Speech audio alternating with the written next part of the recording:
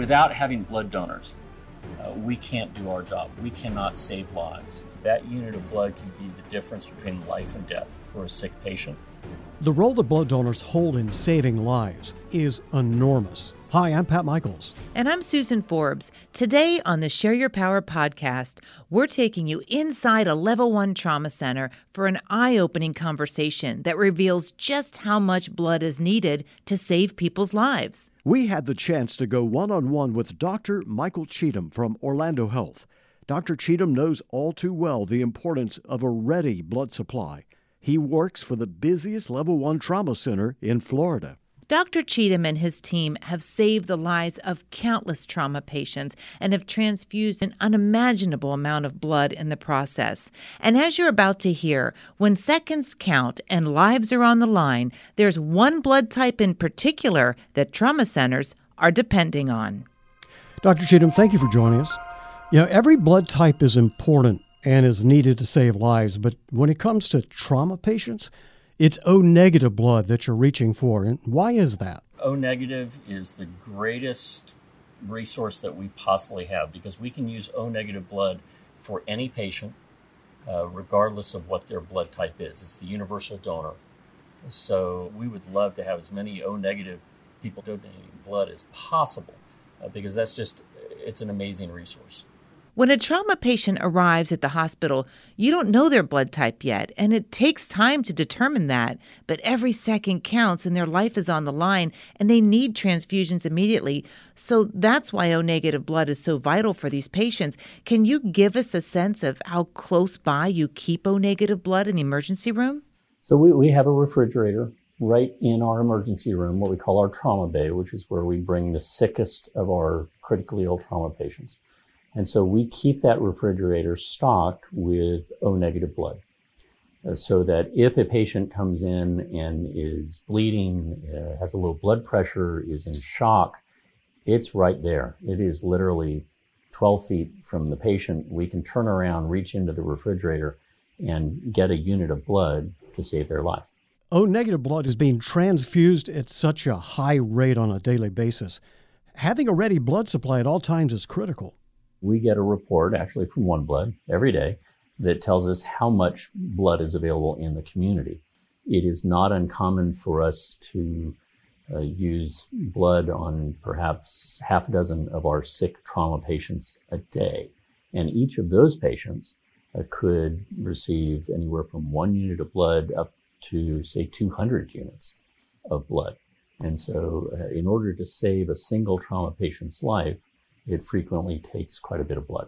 And to put that in perspective, when you say 200 units of blood, that's 200 individual blood donors. It could be, yeah. It's a lot of people who have made that willingness to give a unit of blood to be able to save other people's lives. What's the most amount of blood that you've had to give to a trauma patient? So we've had patients that have received over 600 units of blood and walked out of the hospital.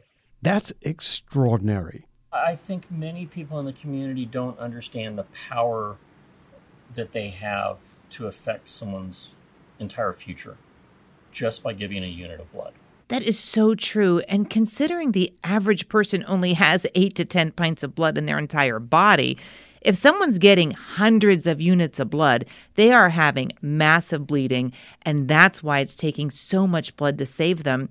I mean, it's really amazing to think the role that blood transfusions are playing to save these trauma patients.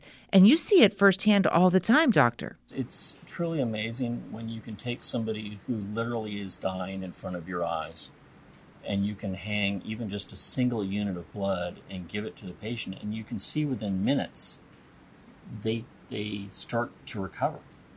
Their blood pressure improves, their heart rate comes down. You can see that they are no longer dying. It's tremendous. You can't get that same effect by giving IV fluids or medicines. There's nothing else that will replace blood. And in those situations where a patient needs a lot of blood, you enact what's called a massive transfusion protocol.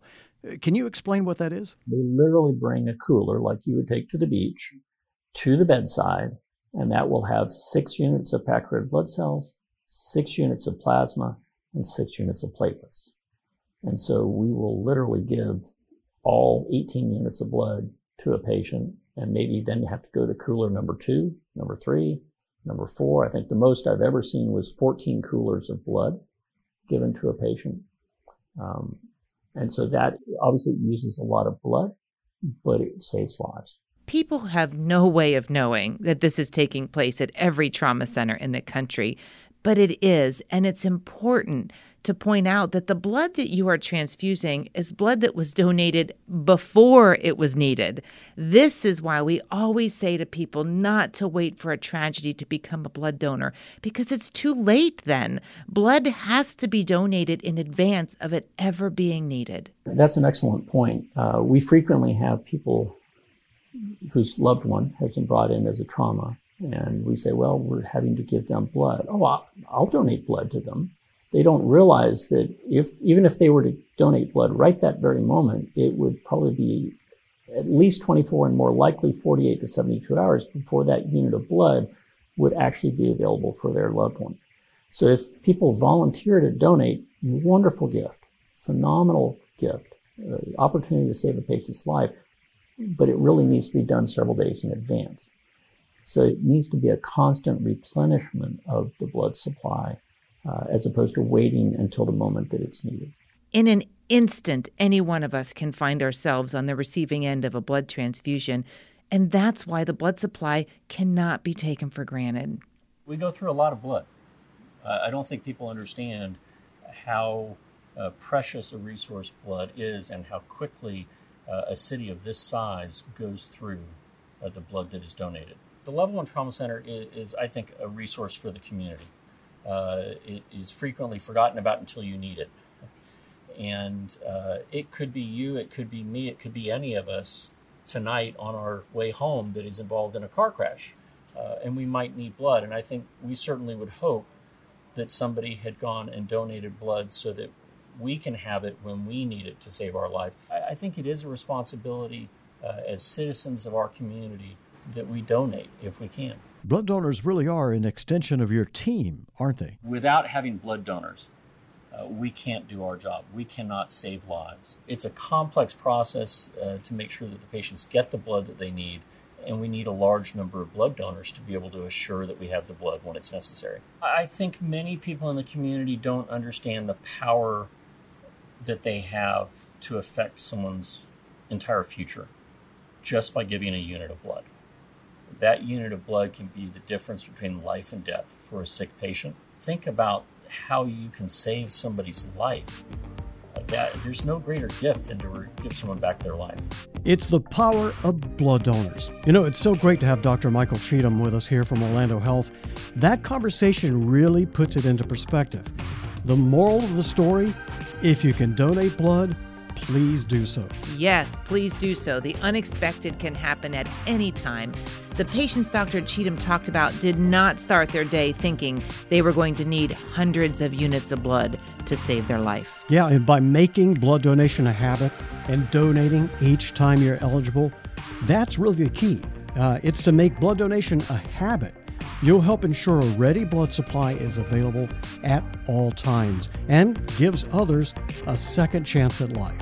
Thank you to all the awesome blood donors out there. You are saving lives. You are unsung heroes in this world, and we are going to keep on celebrating you on this show and recognizing the massive impact you are making. Yes, we are. And hopefully it'll inspire more people out there to become blood donors. Remember to subscribe to our show so you never miss a new episode. Thank you for joining us, and we'll see you next time on the Share Your Power podcast.